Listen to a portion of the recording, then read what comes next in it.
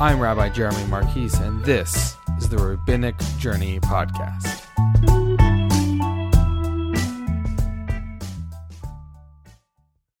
Welcome back to Monday Mishnah. It's Mishnah number 4. I'm excited to be here at the RA convention with my colleagues, Rabbi Marcus Rubenstein and Rabbi Adir Yolkut.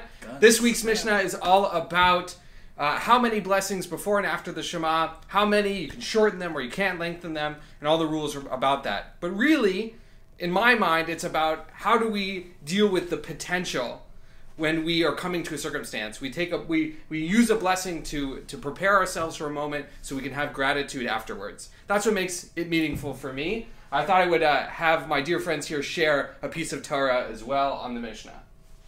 Marcus, care to go? Well, I notice that there are some blessings in which you say blessings beforehand, and some which you only say blessings afterhand, that secret formula. And let me tell you, there's a big difference between each of them.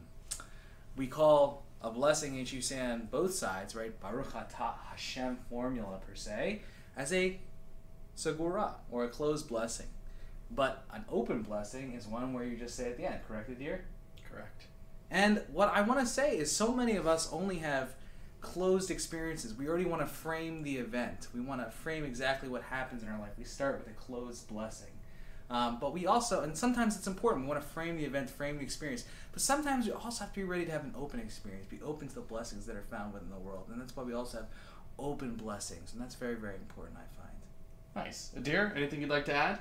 Yeah, I'll tell you, what caught my eye was the part of the Mishnah that talks about that there are certain blessings that you are allowed to lengthen, and those blessings you can't shorten, and blessings that you're allowed to shorten that you can't lengthen.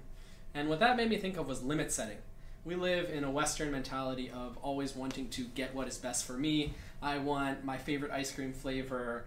I want to do this activity because it means the most to me. But I think the message behind the Mishnah is sometimes you need structure and you need limits on what you can do and what you can't do, because that ultimately leads us to make healthier choices, to refine our lives, to give substance and meaning to our lives, because knowing that there is a kind of strict structure behind which you can make a decision allows us to propel ourselves farther than just kind of living willy-nilly. So you can see anytime you study a piece of text like Mishnah, there's a lot of ways to look at it. Adir, please ask the question of the day of our audience. The question of the day is, in what ways in your life are you going to work to set limits, knowing that if you don't, maybe you're not going to be making the healthiest choices or the most successful choices? What are the boundaries you're going to put up for yourself that are going to lead you to be the best version of yourself? See you next week.